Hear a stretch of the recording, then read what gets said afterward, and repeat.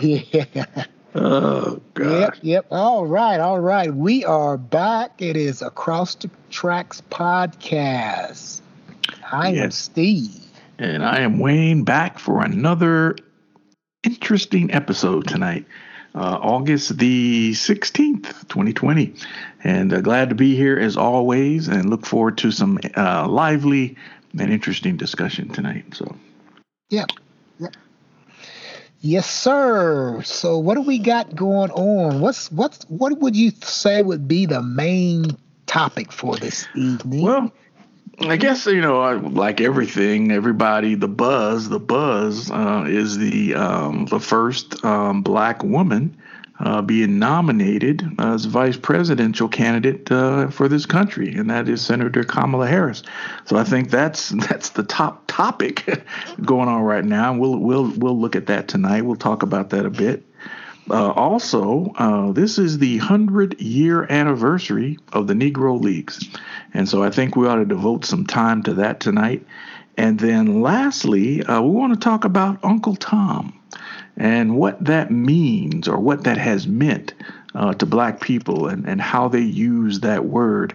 I found some interesting information over the weekend about Uncle Tom, and we'd like to discuss that tonight as well. So that's what we're looking at for this particular episode. Anything to add or subtract or whatever from your view? No, I think those are good topics. Good. We'll just roll with that, Let's roll with it. We don't know how long this is gonna be. We're gonna move forward, and it's been a couple weeks since we've broadcasted, and we're gonna just move forward. Yep, All right. it has been a minute or two since we were last on the airwaves. So, due to a variety of things, people, have, issues to deal with and that type of thing. So, we're back. And, again, I think we've got some interesting discussion tonight. So, let's jump right into, let's start with the Negro Leagues. 100 years, 1920, the Negro Leagues were formed in this country. And, we know how the Negro League came about. The fact that, that a lot of black ball players were restricted from playing in the white major leagues. And so out of necessity, the Negro Leagues were formed. And, a lot of talented players played in the Negro Leagues. I think on one of our early podcast episodes, we talked about I think Mr. Mose Bradley was in one of our early broadcasts. He was a Negro League player, lived down in the bottom, lived across from my house, as a matter of fact, down in the bottom. Yep. But he had played in the Negro Leagues, knew baseball inside and out, and readily dispensed knowledge about the game to anyone that was willing to learn and to listen. And so we always had some good knowledge to pass on, about the game and about, what the Negro Leagues were about and what they represented. So, the leagues, they were in existence, I think, for about 40 years, 40 years or so in operation. And I had a chance to go to the Negro League Museum in Kansas City a few years ago. Man, awesome place. Awesome. A lot of good information there, a lot of great exhibits. So, what are your impressions of the Negro Leagues or any additional, insight you'd like to add? Sure. Yeah. The history teacher that I am, it actually, the league actually started back in the 1850s when some Cubans started playing baseball and playing professionally. I mean, just playing around. And it worked its way up through the Civil War. Black folks played baseball. Of course, everything was segregated. The 1880s, it kind of got going again, in which it ran with about 3 or 4 teams, on the East Coast, one in the Midwest, and a couple up in northeast, eastern part of the United States. And then it just kind of fell apart. And then it started back up around 1903, and it still moved a little bit. And it wasn't until 1920 when a guy by the name of Rube Foster, I think it is, Rube Foster. Who actually organized the first Negro League. And I think it was in Chicago. Of course, they had different cities around the country that black baseball players could go. Chicago, Philadelphia. There was one towards the end of the time of the Negro Leagues called the Indianapolis Clowns, in which it was more. They were a baseball team, but it reminded me of the Indianapolis Clowns. Reminded me of Bingo Longs and the Traveling All Stars. Yep. Exact same, barnstorming. Had a bunch of characters, doing tricks and so on. But they were still professional baseball players. And some of the first, when Jackie Robinson integrated into Major League Baseball in 1947, I think it was. He was a Negro League player, and then that was the beginning of black players being drafted or being brought into the major leagues by other owners. And by doing so, it literally just basically put an end to the Negro Leagues because of more and more black players were being able to play Major League Baseball. Now, a couple of key people that I can think of that played Major League. The first one was the great Satchel Paige.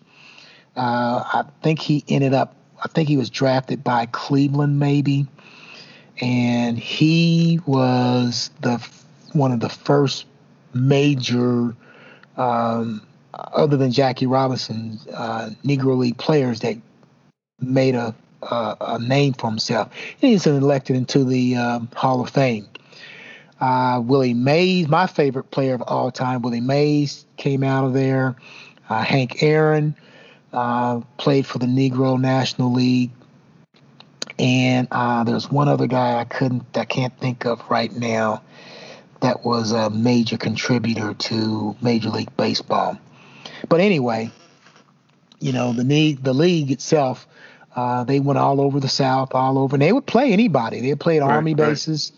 They would every now and then play some white teams, but for the most part, the white team didn't want to play them because they were going to get their butts kicked. I know the other person I think about was Cool Papa Bell. Yep, Cool Papa Bell. Yep, the fastest person alive to play baseball, probably could have been an all-star track runner and so on. But, yeah, they played different entities, played throughout the South, throughout the Midwest and so on, and so where they could find games. Yep. And if you remember, one of the big things, one of my favorite movies was A Soldier Story. Yes. and they kind of give you just a little bit of a vibe of what it was like to kind of play in the Negro Leagues, on how the stands were segregated and how the players played and the athleticism of the players and so on. That's my thoughts about the Negro Leagues. What about you, man? No, I concur, man. It was a glorious time, for baseball as a whole, because you had all these talented players that were prohibited from playing, in quote what was considered the best league. But I argue that a lot of the players in the major leagues never played against the best players who were in the Negro Leagues. Right, okay, right. let's not get it twisted. Oh yeah. The best players were in the Negro Leagues, and a lot of the players in the major, they never played against those guys. So I think it was sad that a lot of those guys, yes, they eventually, the ones you mentioned, came over and were able to play in the major leagues, but life might have been different if a lot of the guys who were considered, the heroes of the white Major League Baseball at the time, if they had played against some of those guys in the Negro Leagues, things might have turned out differently in a lot of ways. Yeah. You mentioned Bingo Long and the Traveling All-Stars. Man, it's one of my most favorite movies, man. and that was, like you say, barnstorming, man.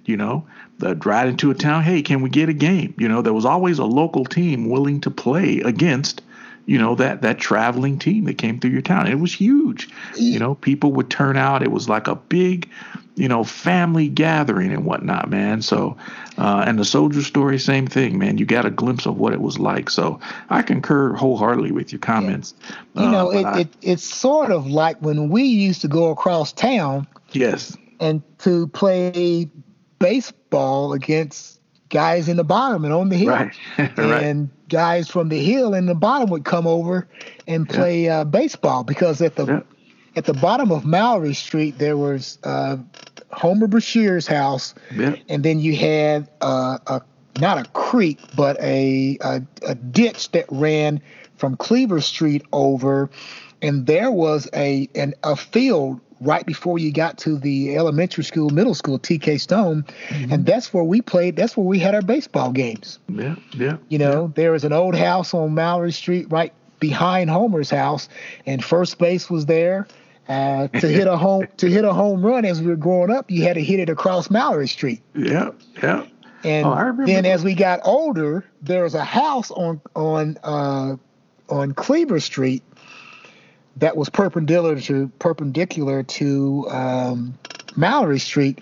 You had to, as we got older, you had to hit the ball to that house or on top of the house in order to get a home run as we got older. Yeah. But yeah, it was kind of the same thing. We would go and challenge one another and have a great time of making fun of one another. And we never bet, but we always bet. We never put any money down. But we always said, we're going to come over and kick your butts, and so on. So that's the same type of atmosphere, except we were doing it at the local level, and these guys were, doing it for money. Right. Yeah, I remember that field there. And I remember later, the Vaughn brothers, there was a field over off of Henry Street. Yep. And they fixed that up, man. And we would come over across town, come over there and play baseball over there. But we did the same thing with basketball. Guys from the bottom, we come across town to play with you guys. We go up on the hill to play against those guys. We go over to Ratcliffe and play basketball. I mean, it was that type of atmosphere, and that was the Negro Leagues, in its infancy. Barnstorming, rolling into town. Hey, can we get a game?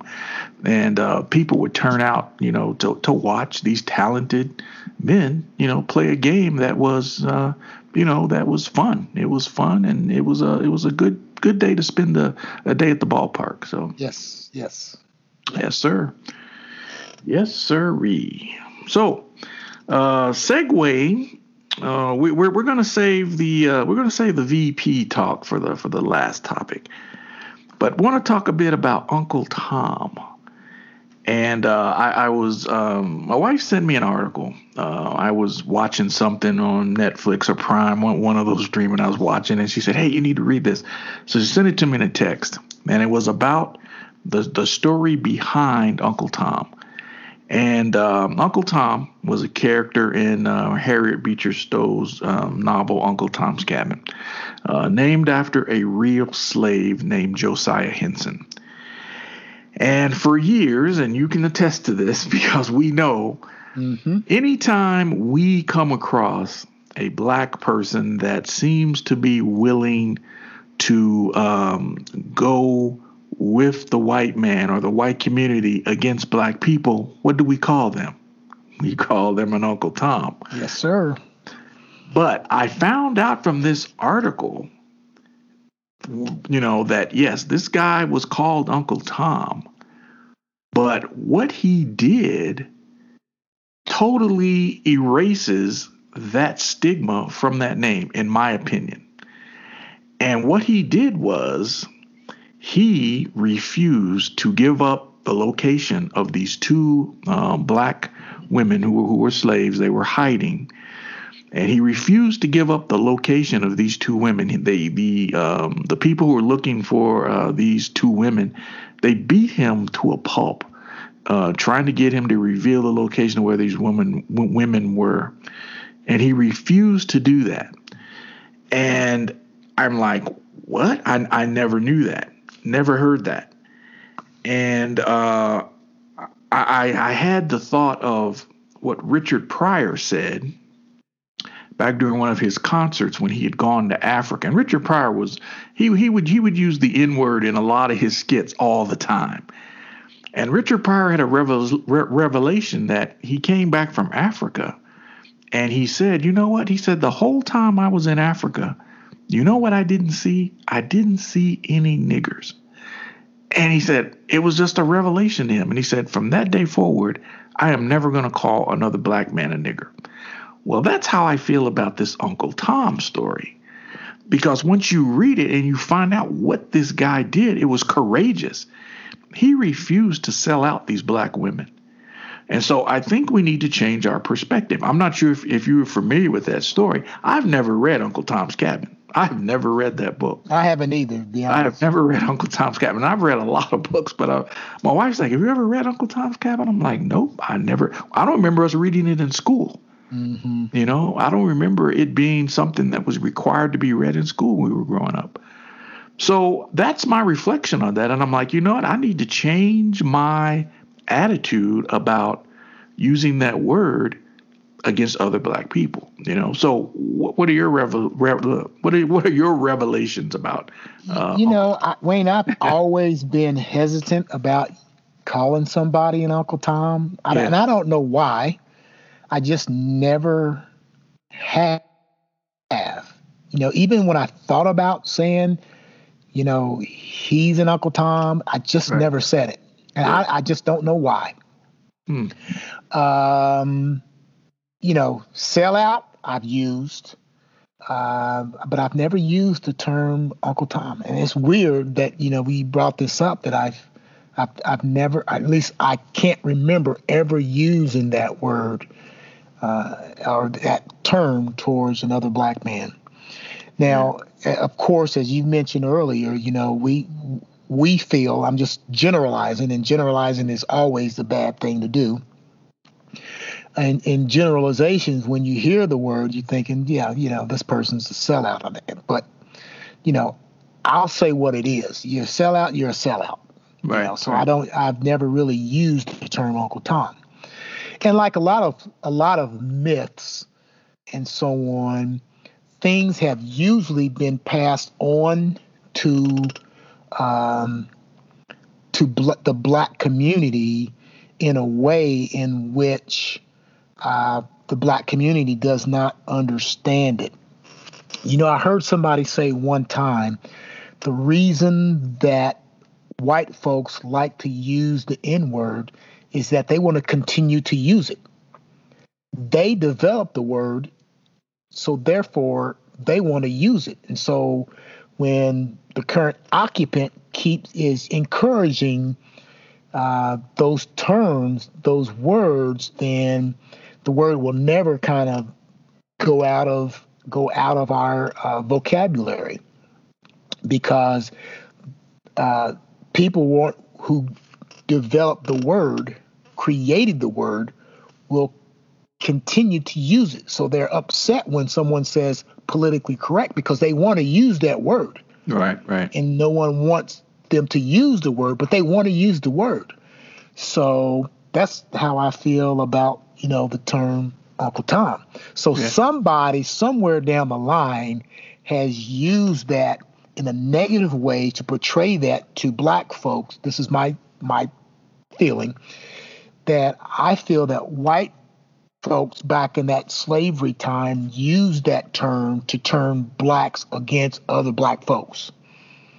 A house divided will fall. Right. And, the one thing and that we've talked about before and that we know of is that black folks will pull one another down as opposed to lifting one another up, because within our community, we have our own prejudices. Right. You have people with good hair. You have people with nappy hair. You have light bright, damn near white. So we've always had a push pull or a positive and a negative within our community. That's why we can't really advance, because we always got somebody trying to pull somebody else down. And I think that, this is just me, I think that seed was planted by white folks back then to help divide black folks and to keep black folks from gaining their independence or leaving the plantation or going elsewhere, so that, you had the field Negroes and you had the house Negroes. Right. So I think that's all part of it as well. Yeah, no, absolutely. And I never read Uncle Tom's Cabin, but I think what we had been told throughout history was that this character, Uncle Tom, like you said, that's what he was. He was someone who was, I guess, would turn against his own kind to save himself, type thing. That's what we were told, throughout history. And it wasn't until this historian who did this article, was on NPR, and I was like, what? I'd never heard of that. Never heard of that. So he was actually a straight up guy, beaten to death, and refused to give up the location of these two black slave women who had been sexually abused by their master. He refused to give up their location and was beaten to death. And so courageous, willing to stand up at that time. That was huge, to stand up for these two black women, knowing good and well your life's going to be taken. So yeah. So that's the story behind the real Uncle Tom. So I found that very enlightening. So Yep. All right, my friend. The big story. Let's see. The big story of the week. Big story of the week. Let's take it this way. What were you doing when you found out that Kamala Harris was selected by Joe Biden to be his vice presidential candidate? What were you doing when you heard the news? I was in Orlando last week, helping my daughter move. She moved from Vegas to Orlando. She was out running some errands, and I was sitting in her apartment, looking at something on my iPad. And then my wife sent me a text, and all the text said was, "Our soror is the candidate." I'm like, oh my God, he picked Kamala because she's an AKA. Right. And so I'm like, so I shut the iPad down, went to one of my news feeds, and boom, there it was. And I'm like, oh man, it's on now. It's on now. And so that's where I was. That was my state of mind at the time when I found out. So I was like, yep, it's game time now. Let's get it rocking. Let's get it rocking. So how about yourself? Yeah, I was, believe it or not, Lynn and I had taken our car down to our local mechanic down in Whiteland, Indiana, and they were working on it. Something was happening, misfiring in a couple of cylinders or something like that, so they had changed the plugs and a couple coils. And so I went down, picked the car up. Lynn, we both drove down there. And then on the way back, I'm listening to something on the news on Sirius FM. And I hear and I see it says, and they're talking about Kamala Harris. So I then, pulled over and pulled up my news feed and says, oh, Biden chooses Kamala Harris to be the vice presidential candidate. And so Lynn's probably a couple miles ahead of me. So I called her and said, hey, Lynn, did you hear? She goes, what? Of course, I knew she didn't hear. And I said, Kamala Harris was chosen by Joe Biden to be the vice president. And she says, really? I said, yeah, Kamala Harris. I'm looking at all these news feeds, and yes, she's it. And she goes, oh, all right, that's great. And I said, I tell you what, I'm going to give, and this is no lie, I said, I am going to give the current occupant of 1600 Pennsylvania Avenue. I'm going to give him 3 days before she says she's nasty. Yep. I said 3 days. We get back home, and pull the car in the garage, and I get out and I start cutting the grass, and I bet you it wasn't 10 minutes later, Lynn comes out on the deck. She's waving her hand. She goes, he said that she was nasty 3 times. And this wasn't 30 minutes later. Yep. So I went, I said, well, I thought it would be 3 days, but hell, it was 30 minutes. Hey, he surpassed your expectations. Imagine that. But let me ask you this question. I know he has an issue with women. He has an issue with powerful women. Do you think he has another issue with black women? Oh, absolutely. Because he's used that nasty word about Yamiche Alcindor. Yep. Stacey Abrams, I think he's called her nasty. Yep. And now Kamala Harris, she's nasty. And he might have said about some other black women. Zelina Maxwell. Maxwell, too, because I think she's asking a question. But yeah. So what is that? I mean, what is that? Oh, man. I've only said this once before on our podcast. I just think the man's a racist. Yeah. And he's called Elizabeth Warren. Women that are powerful, he uses that moniker or that term to belittle women that have power, that have a following. Yep. And in particular, black women. He's also called Nancy Pelosi nasty, of course.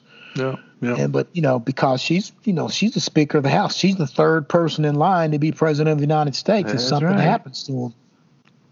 And so, as a weak individual, and I've always said this, that he's a weak individual, he uses that term to throw shade on these women. Yeah. Well, he ain't gonna be throwing a lot of shade on this one. Yeah. He's not gonna be able to throw a lot of shade on this one. And he's in for the fight of his life. He and your buddy there, Pap, she's gonna clean his clock come the debates. Well, we can only hope so. I mean, I'm hoping she cleans his clock, man. But I think, man, people are going to turn out. At least I hope they do. Especially all the members of the Divine Nine. I hope they turn out. Oh yeah, absolutely. In mega droves and make this happen, man. Yeah. A question. It's funny. It's funny that Cynthia's an AKA, of course, Lynn's a Delta, but a lot of I'm a Kappa, and a lot of Kappas have been posting on the Kappa Facebook page. When she was at Howard before she became a member of AKA, she was a Kappa sweetheart. Oh, really? Oh, yeah. Wow. So it was like the little Kappa sweethearts were little sisters of Kappas, and they help people and so on. And there's been about 5 or 6 pictures of her, with the Kappa sweetheart shirt on, being in red, white, and all that. So yeah, the Divine Nine's going to come out. Yeah. The only thing that concerns me is, I think, is that the current occupant not wanting people to have the absentee ballot. And so he's spreading confusion because, some folks are going to say, I'm not going to go out there and vote when I can do absentee ballots. Right. And so I think the game plan should be this. Everybody should plan on getting their ass out to the polls in person and voting. That's number one. If the state, the Secretary of State is able to get out ballots that you can vote by mail, then as soon as you get that ballot, send that damn thing in. Yep. Okay. So that, the ultimate goal is to vote but you can't be waiting on an absentee ballot to vote. You can't wait on that. You can't do it because that's the plan of their party. Yep. They don't want people to vote absentee because they know that in the last election he lost by 3 to 4 million in the popular vote. Yep. So if more people are eligible to vote by mail, then that number is going to increase. And so I'll give the man this. At least he's honest about it. I'm going to cheat, and this is how I'm going to cheat. We're going to slow the post office down. Yep. Okay? It's still crooked, but at least he's honest. You know? Right. And you would think, all these people who are always talking about upholding the Constitution, and I was like, again, they have nothing to say about this. They have nothing to say. The man has told you straight up, I'm going to cheat, and this is how I'm going to do it. But you have nothing to say about that. No. I mean, where is the moral fiber of these people who are supposed to be the leaders of this country? And this is an attack on the constitutional right of every citizen of this country to prevent them from voting. And, we just had the passing of John Lewis, C.T. Vivian, people who fought and died, beaten, whatever, for voting rights. And here you are literally, you're telling people, my plan is to stop you from voting. And no one has nothing to say about that. Yeah. I mean, this is also the century of the women. Yes. Because we talked about this in an earlier, maybe our last podcast. We did. That, it was a century ago that women were able to vote. So if I was a woman in America, I'd get my behind out and vote. That's right. That is right. But back to Kamala for a second. I have a question to throw out to you because there's some chatter. There's some chatter within the community. Two things going on within the community concerning Senator Harris. One, and it's the age-old thing. It came up when President Obama was running. He's not black enough. Yeah. And the same thing's going on now with Senator Harris. She's not black enough.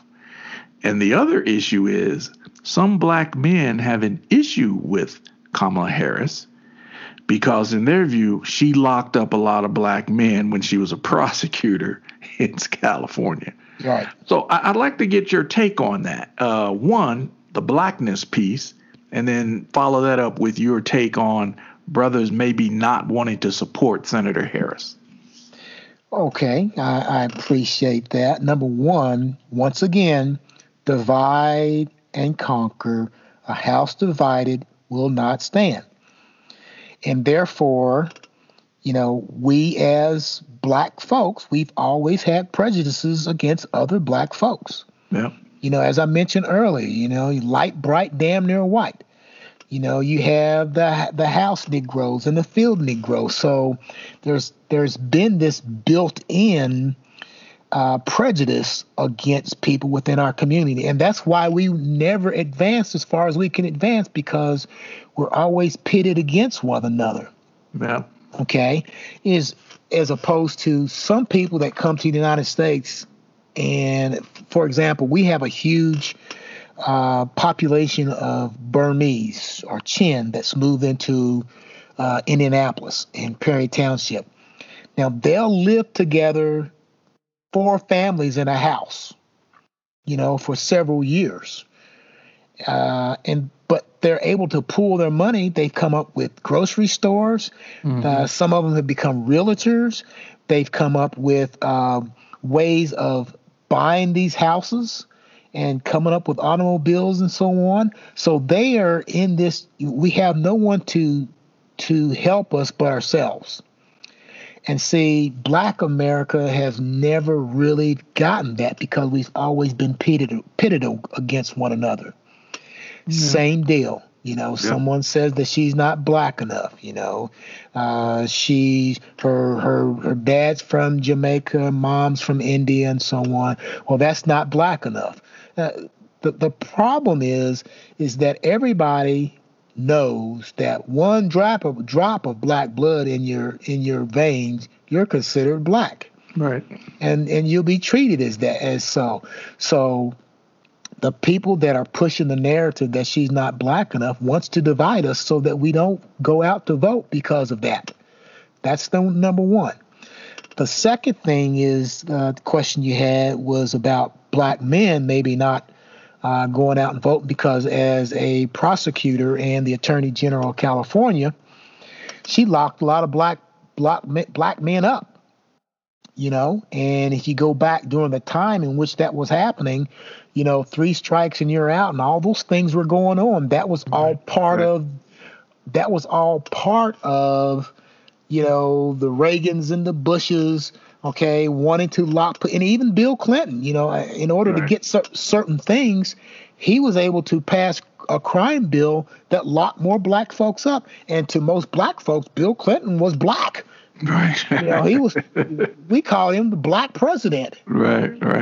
Because he wasn't afraid to get out there and help the black community out. And so to my black brothers out there, because she was doing what was going on at the time, and that is enforcing the laws of California and so on, we can't afford to have not one person not turn out to vote because of that issue. Right. Get out there. You may have disliked what she was doing at the time, but over time, people change their view. People change their ideals. People change their ideologies. The Republican Party of today wasn't the Republican Party of Abraham Lincoln in 1860. The Democratic Party of today wasn't the Democratic Party of the 1850s. Right. So people will use the idea of people going against one another in order to exploit the situation. Yeah, the Democratic Party was the formers of the Ku Klux Klan, but the Democratic Party that formed the Ku Klux Klan was all white Southerners. Yep. They were all white. They were against civil rights. And so, when Abraham Lincoln became a Republican, that was the Democrats at the time said, we're going to secede from the Union. The Democrats said that we're going to secede from the Union. But it wasn't the same party as it is now. They've changed. In 1964, with the passage of the Civil Rights Act, a lot of the white Democrats said, we're going to go with the Republican Party because they are against, and the Nixon's Southern strategy was to turn a lot of white Democrats to the Republican Party because he was saying that I am against civil rights. And so the Republican Party the increase of the number of members of the Republican Party increased dramatically as a result of the passage of the Civil Rights Movement, the Voting Rights Movement, and so on. So that flipped. So to my brothers out there, we got to vote not because of what she did in the past, but what she's going to do for the future. Right. That's my take on it. How about you? Right. Well, I'll start with the first piece, and it's something you mentioned earlier from A Soldier Story. There's a line in Soldier Story at the end when Howard Rollins' character is the captain. He finally figures out who killed the Sarge.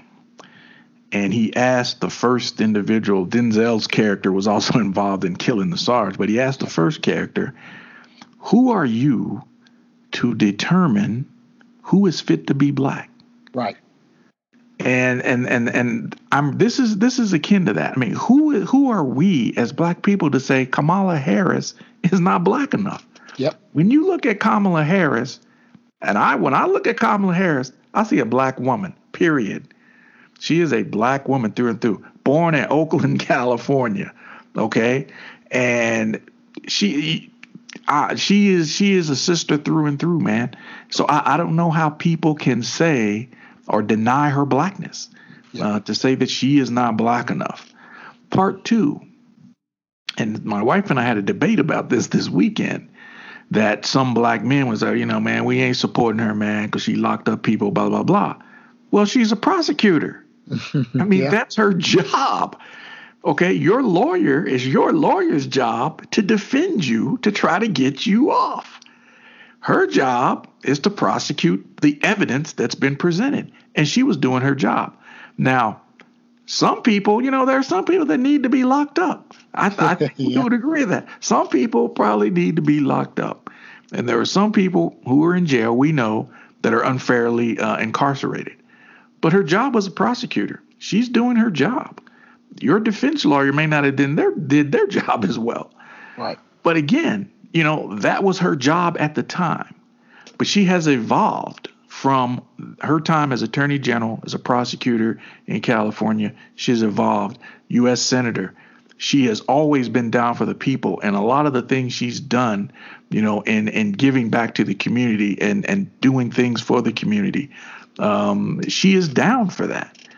And so I agree with you, man. The brothers need to get out there and vote for this ticket, the Biden-Harris ticket. They need to vote for that because I think she has the capability to do some great things for this country.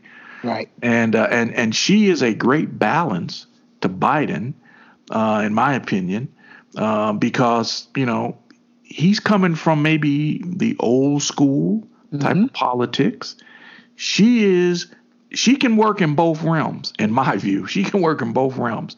She has enough juice that she can reach young people and hear their message and speak their language and bring them into what's going on to move the country forward. And I think she still can appeal to those older voters out there as well. So I think she was a great pick, man. I think she was a great pick.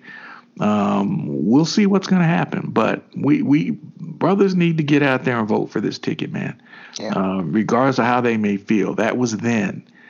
This is now, and we're at the precipice of something that we have never seen before, and that is the fact, man, that democracy is being eroded every single day, and we need to shut this down and get the current occupant out, man. My wife said today, we were talking this morning. She said, "Yep, come January the 20th, we need to call Sandman from the Apollo, Sandman, and sweep his butt off the stage, man. Sweep his butt off the stage because it's a new day, man. There's a new sheriff in town, and their names are Joe and Kamala. So that's what we need to do. So that's my take on it, man. That's my take on it. We always want to go there, man. And like you said, it's divide and conquer, man. And that's what people are trying to do instead of, having the black community ride or die with this system, man. They want to try to divide us. And that's the age old trick. Who is black enough? Right. Right. And a lot of that's coming from the Republican Party because, I will give the Republican Party this. They are relentless at trying to win. They don't care how. Right. They don't care who's involved. They will do what they can to win, to control power. Right. Hook or crook, they're going to do what they have to do in order to try to win this thing. Right. And I think if it's stopping the post office, we'll do that. If it's getting the Russians to send out people to do that, or to get on Facebook or Twitter or whatever social media there is, they'll do that. Yeah. And you notice not any of them are standing up for what's right. As you mentioned, Nope. Democracy is under siege right now. Yep. And the party of the grand old party, they aren't grand at all. Nope. They are a party of wimps. They are a party of non-entity. They are a party of people that are afraid of somebody that can't beat his way out of a paper bag. Right. I mean, we've said this before. He's such a pussy. Yeah. He's the guy, man, that we knew. We grew up, man, and we knew never had a fight in his life. Always on the playground selling wolf tickets. And, when somebody stepped to him, it's like, oh, I didn't mean that, man. That type of thing. Yeah. And it's like, what? Okay, you're afraid of that? And to me, man, it's so hypocritical. And we've talked about this before. It's so freaking hypocritical how boisterous these clowns were 8 years prior. That Obama was always tearing down the Constitution. He's abusing the Constitution. He's doing this. He's doing that. And now you're mute. You have nothing to say. Nothing. You have nothing to say about the way this man is literally trying to tear government down. And you're silent. You're silent. So you're complicit in all this foolishness that's going on. And not only do we need Sandman to sweep him off the stage come January 20th, but we need Sandman to sweep out the Lindsey Grahams, the Mitch McConnells, the all these people, man, who suddenly have nothing to say because it's all good as long as, we're getting what we want. Damn the Constitution, damn democracy, we're getting what we want. And that's not how this is supposed to work. So right. Sandman needs to sweep a whole bunch of people off the stage here within the next 6 or 7 months. Get rid of them all, man, and get a new regime in there that's going to stand up for the people and restore we need to restore decency, man. We need to restore decency in the government. We need to restore rules. Yes. We need to come up with rules that can say that, wait a minute, the Department of Justice has a rule that you can't do anything about a person that's the president of the United States because it's a rule. Change the damn rule. Right. Change it when there's a Democrat in there so you can say that we're not being biased. This is how it's going to be. Yeah. If the president does something wrong, the president needs to be accountable for it. Right. Well, he can't do his job. Well, if you change the rule that his ass could get in trouble for doing something wrong, then they're not going to do it. Right. And they know the consequences if they do something like that. Right. By changing the rules, you'll prevent somebody like this current occupant from basically just running roughshod over the rules. Right. And it's they're always saying, well, no one's above the law. Well, it seems that there are people that are above the law. Yeah. Because you and I or any other average citizen in this country, you get a subpoena served to you and you say, I ain't going. I'm not showing up. You can't do that. Why? There's a system of law. There's a system of rules, and we have to abide by that. So why are you, even though you're the president, and all his little henchmen, minions running around? No, this is how democracy works. You just don't like it. But this is how democracy works. And it has worked for what? 200-something plus 40 years. It has worked. And now this clown rides in and destroys or is trying to tear down what the founding fathers put in place 200-some years ago because, I'm going to do what I want to do. Yeah. And the powers that be to provide checks and balances on him, they have turned a deaf ear and a deaf eye to corruption and illegal crap going on. They've like, I see nothing, like Schultz on Hogan's Heroes. I see nothing, And so we got to make it happen. We got to make it happen. And it's ride or die. The Democrats need to ride or die. Just like the Republicans, they need to ride or die with Biden and Harris. And let's do this. Let's make it happen. Let's make it happen. Yep. You're right, man. Hopefully make it happen. Yeah, because our current occupant, I've used the term MSU before, right? MSU. Yeah. He just be making shit up. Yeah. He's so dumb, he don't even know what he's saying. Well, to me, man, you don't know that mail-in voting and absentee voting are the same. You have a problem. Yeah. You don't know that they're one and the same. That's how ignorant you are. Yep. And it's just, Cynthia, like, turn it off. She's like, turn the TV off. Because up there, I'm like, dude, this dude is lying between his teeth. Frustrating. It is frustrating. I don't know how you can stand up there with a straight face and say some of the things he says. And it's like, yeah, that's what he said. We're like, man, come on, that is bullshit. And we know it is. But hey, He's been allowed to get away with it, and no one's checked him. No one's And checked. so this is where we find ourselves. Well, we up now, man. Almost 170,000 people dead from COVID, Yes. and he's still, pushing. Let's open the schools. Now he's campaigning to have college football back. And I mean, dude, you're all over the place. Do your damn job and be the leader of the country instead of worrying about all these things that have nothing to do with you. But wait. Everything has to do with you're right. him. You're right. Everything has Let's to change do. that around. Yeah, you're right. Everything has to do with him. Right. It's just that it's his point of view. Nothing can happen without him Right. being involved. Right. And it's like, dude, man, this is getting old. It's stressing people out. It is. And COVID is taking its toll on people. But to be led by a buffoon every day, uttering lies and foolishness, I mean, it stresses you out, man. It stresses you out. We got a friend that we've talked about before that we went to school with, and he has been posting stuff on Facebook. If I post something on Facebook, it's normally about the family. It's normally about sports or cars, pretty much. Right. And he's always bringing shit up. And then when someone challenges him on it, then he gets mad about it. He'll list blah blah blah, or he'll have his profile picture is the top of his eyeballs to the top of his hat, which is a occupant's hat, 2020. Yeah. And then he gets mad about, when people challenge him on that, and he'll list all this stuff. This is why, or whatever.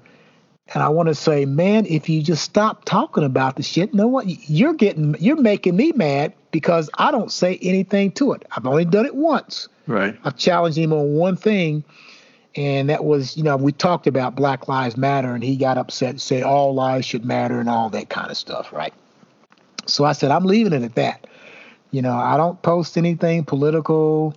If I do, I'll send something to someone individually. Won't post it in public. But he wants to continue to talk about stuff that the current occupant is doing so well. Oh, he's a great, I wanted to say he's great at doing nothing. That's a good, great at doing nothing. Seriously. Yeah. So, I just want to go, the election to get here.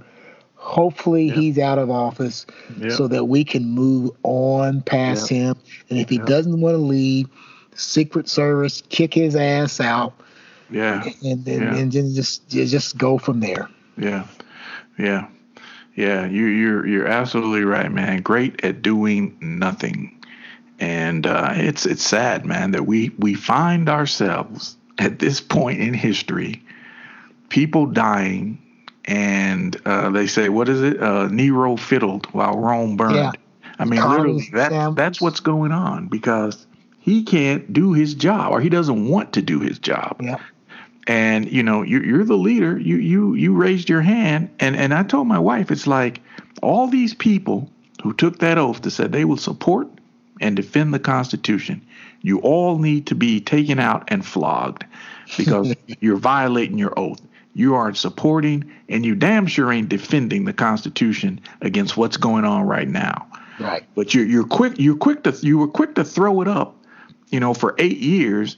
That this man was every day he's violating the Constitution. He was doing something against the Constitution. And now you hear no evil and see no evil. So, yes, November the 4th, or they say it might be a little longer now, once we know who the actual president will be because of what's going on with the postal system.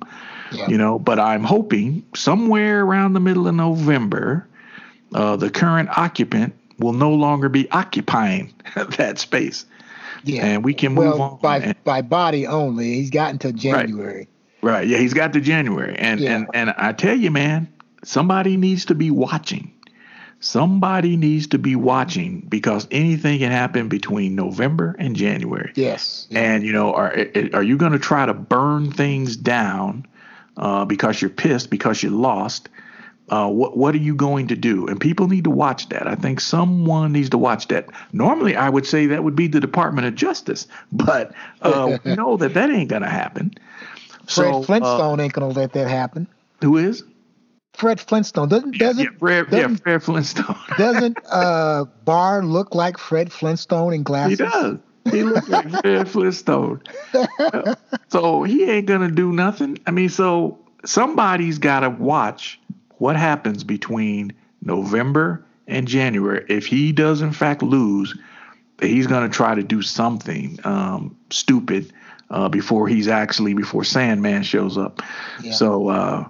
So yes, we're hoping, we're praying, because we need restoration, we need revitalization, and we need a new day, man. We gotta have a new day because things are just they're beating people down. People are beat down, man, and I think we're at a point to where what are we gonna do? So let's not forget about Moscow Mitch now. That's right. Now, my folks back home, back in Kentucky, y'all have got to get out. You got to get out because he is also just as bad.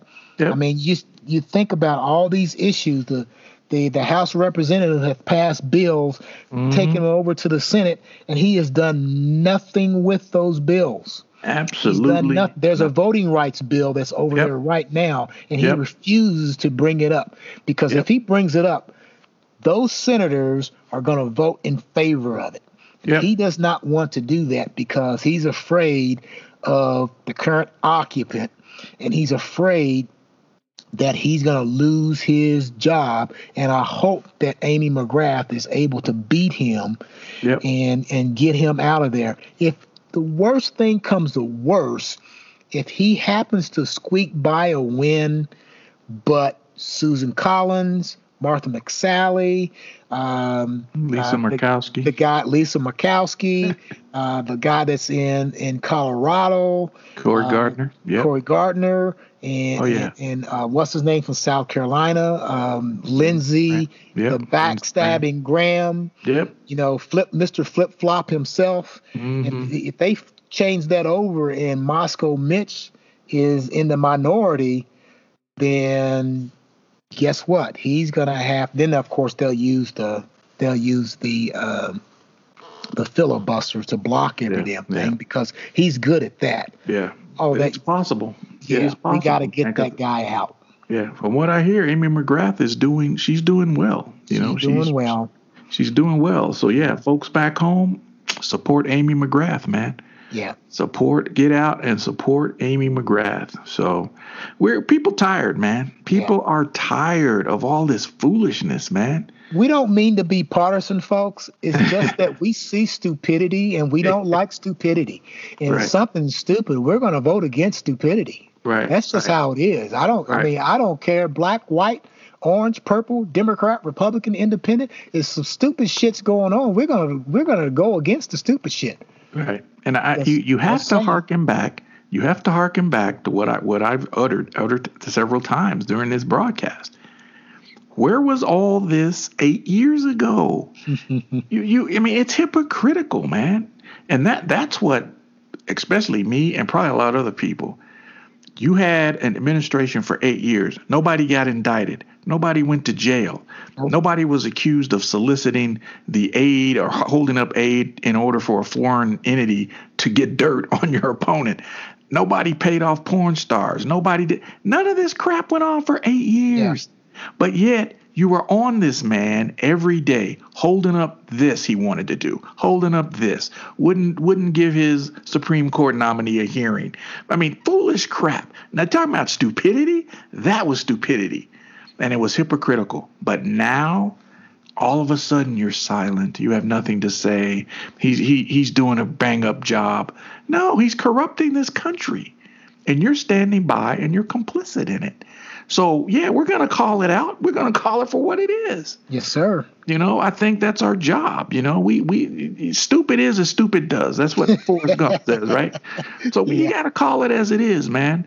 And I think if Obama was doing stuff like this, we would call it out as well. Yeah. Because the country is supposed to stand. The Constitution is supposed to stand for all that is supposed to be right in this country. And it is literally being abused and misused every day since this administration has been on board. So if we, as citizens of this country, don't call it out, then we're not doing our job. Yeah. We got to vote it out now. We got to vote it out. Now we can call until the hogs come home. Right. But right now, we got to vote. We got to vote. That's the only way, because that is the only way. He's going to cheat, and the voting is the only way of getting his behind out of there, and hopefully we can. Yep. So again, Biden-Harris. We're glad that Kamala is on the ticket. I think it's a great day, especially Black women achieving their role. It's a great day for women. Overall, it's a great day for women. She's extremely talented. She's poised, knows the ins and outs of government. And I think she's going to do some great things. If that ticket wins, then I think you're going to see them roll up their sleeves. They're going to get to work. They got a lot of mess to straighten out, not just here at home, but they got to deal with mess that's been screwed up abroad with our allies and stuff. Yeah. So they may spend 4 years, man, just to clean up this crap, that's been going on. Everything, is always easier to destroy something than it is to build it up. Absolutely. And it's going to take time, because right now the world views the U.S. as we can't trust you. Yeah. We're not what we were. Yeah. And so vote. And when you go in there, make sure you pull that vote for Biden and Harris. That's our view. And we're sticking to it. That is all I have to say tonight, my friend. Me as well. Any other comments? No, hopefully with the next time that we get together, there'll be some other news out there, and absolutely, hopefully we'll keep moving forward. Once again, if you're interested in contacting us, please do so. We have a Facebook page. You can contact us there. You can contact us through SoundCloud. We're now on Podcasts by Google Podcasts. All of our information has been transferred over to Google Podcasts. You can find us. And if you want to be on this show, let us know. We say that all the time. We hadn't had any takers yet. Yeah, contact us, and we're able to be equal opportunity social mediaist, and so we'll move forward. I like that, social mediaist. I like that. Absolutely. So until next time, this has been the Across the Tracks podcast, and I am Wayne. And I am Steve. All right, sayonara. Ci vediamo dopo.